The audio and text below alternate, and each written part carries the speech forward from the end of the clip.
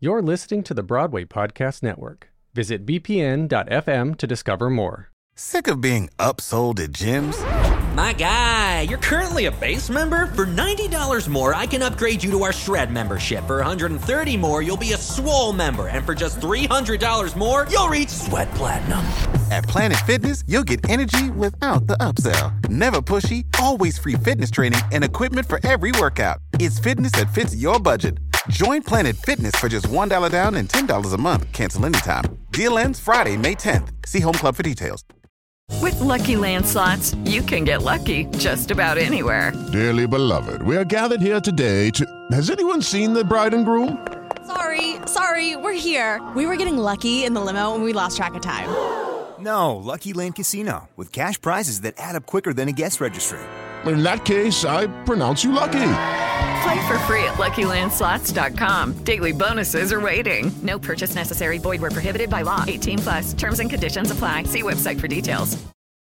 Well, hello, and thanks for coming back and joining me for the Final Five. This is a bonus episode to the conversations I have every Wednesday, where all season long I'm asking the same 5 questions to each guest.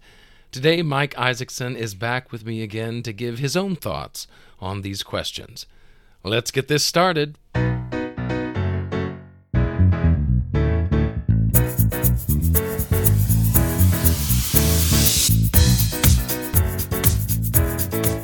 So the first question is, if you had any other job that wasn't in theater, what do you think you'd be doing?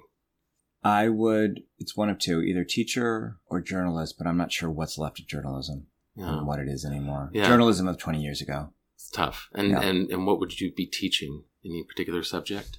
No, it would probably be 5th or 6th grade. I guess they don't learn philosophy, but I guess it would be English. Yeah.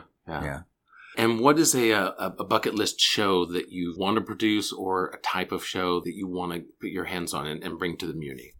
Oh, that's okay. So bring to the Muni. I mean, here's the thing about the Muni. It's like, I'll get to them all. I've already produced 49 shows. Like, that literally is not like, I'll get to them, So, I mean, that's, I mean, it's funny. I mean, after the Fun Home experience was really thrilling and amazing and challenging in a way. It was so perfect on so many levels. It took a while to recover from. Because you went to a certain mountaintop, and we were all smart enough to know, this is not a mountaintop you go to twice. Yeah. And, there's been a lot written about that, like athletes who reach a peak experience and then the follow-up and that. And there was a little, it really took me by surprise. There was a, after we closed, I guess, the national tour, because the tour kept going after Broadway. But once it was sort of done, there was like this weird mourning process I went through. Yeah. And you have to understand, if you're going to be in this business, that certain experiences are that, and you treasure them. And each experience, you have to allow it to define its own terms. Yeah. And be what it's going to be. Because you can't duplicate things like that. You can't duplicate it. But that took a while to sort of be able to, and again, I think what time and experience does for you is, once you're used to working with a certain level of professional, and by that, I mean that's a certain type of talent and person. It's hard when you're in the room and you're listening to somebody who's not that, and you have to figure out how to give them their own space and understand and learn how to take them on their own terms. Right. So the reason I brought it up was, after Fun Home, I really sort of got fascinated, like, what actually makes a great story? What are the elements? So I was reading a lot of Joseph Campbell. I was looking at sort of what are the things that just sort of unite everybody? And you look at those things, you look at something like Star Wars, and, like, what is it that everybody, Harry Potter, and, finding the musical that's in that world. And, it's, once you begin reading and looking at it, it's not hard to know what the food groups are. But I haven't somebody said, here, I'm writing that show, Right. But that to me is like, I've always felt that the book of Wicked has been grossly underestimated. That is astonishing what it covers and what it says on so many levels. Mm-hmm. And that sort of thing is kind of interesting to me. as a way down the line. I mean, obviously I'm obsessed with becoming Nancy right now. Yeah. Yeah. Number 3, who is it that you look up to that inspires you in the work that you do?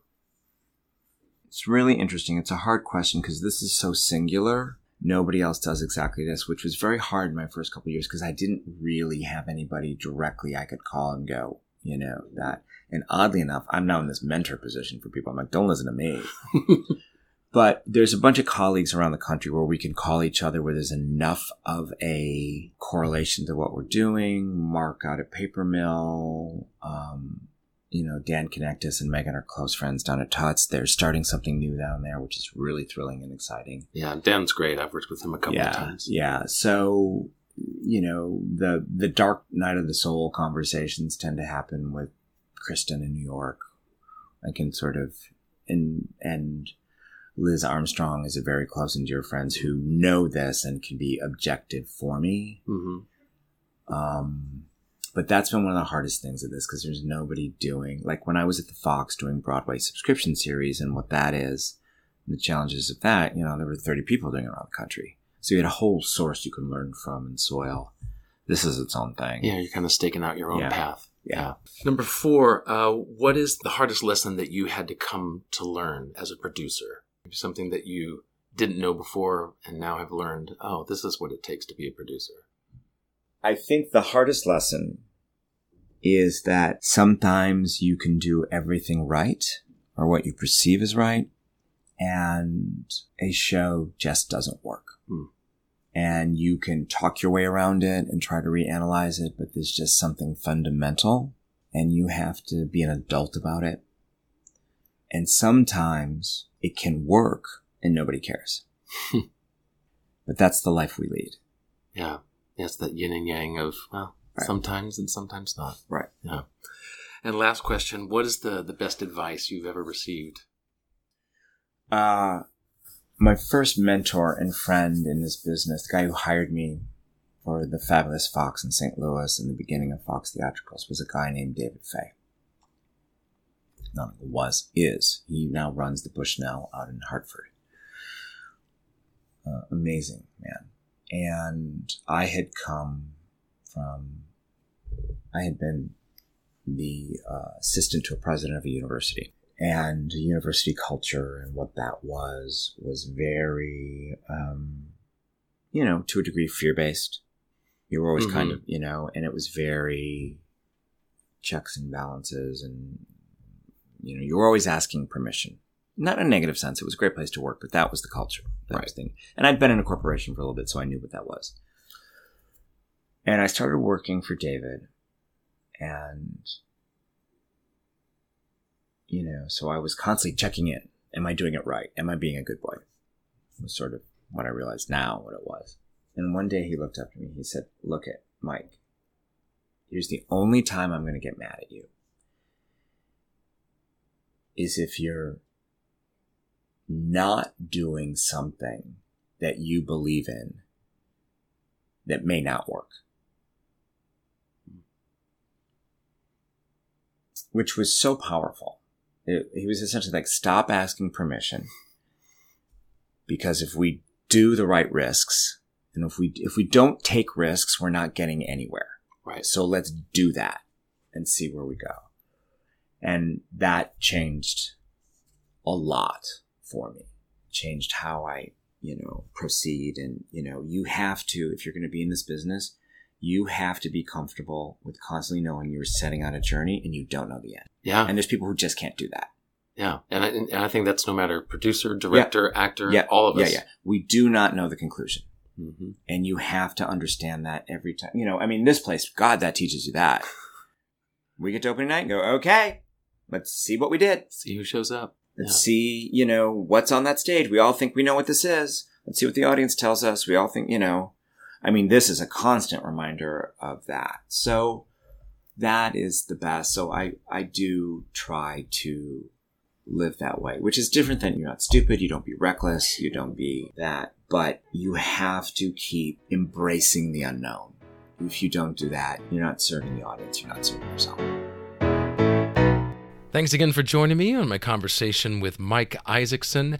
There was a bit of our conversation that didn't make it onto the podcast. We talked about fundraising and all the efforts that go into raising money for the Muni, especially with their 100th year being celebrated just a couple of seasons ago, and all the raising money and that campaign that went into that. Go to Twitter or Instagram at WinMePodcast, and you can hear that clip about Mike Isaacson talking about fundraising. In fact, that's a great reason to follow the podcast on Twitter or Instagram to get those little tidbits of information that don't always make it onto the podcast. Well, that does it for me this week. Join me next week when I take an in-depth look at A-Step, which is an organization that brings the arts to underserved youth around the world. It's an impassioned and an inspiring conversation, and you don't want to miss it.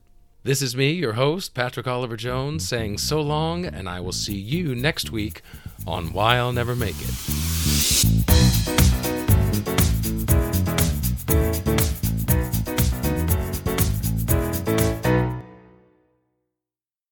Hey, it's Leslie Odom Jr. here on the Broadway Podcast Network to tell you about the Rise Theater Directory, a program of Maestro Music. Rise is a national online resource designed to connect and empower backstage and administrative and creative theater professionals from underrepresented backgrounds. If you work or aspire to work in the theater community, this can help you find your next project. And if you hire theater professionals, search the Rise Theater Directory to find your next team. Create your profile now and get more information by visiting risetheater.org. That's theater with an risetheatre.org, because only together we rise. With the Lucky Land Slots, you can get lucky just about anywhere. This is your captain speaking. We've got clear runway and the weather's fine, but we're just going to circle up here a while and get lucky. No, nothing like that. It's just these cash prizes add up quick. So I suggest you sit back, keep your tray table upright, and start getting lucky. Play for free at LuckyLandSlots.com. Are you feeling lucky? No purchase necessary. Void where prohibited by law. 18+ terms and conditions apply. See website for details.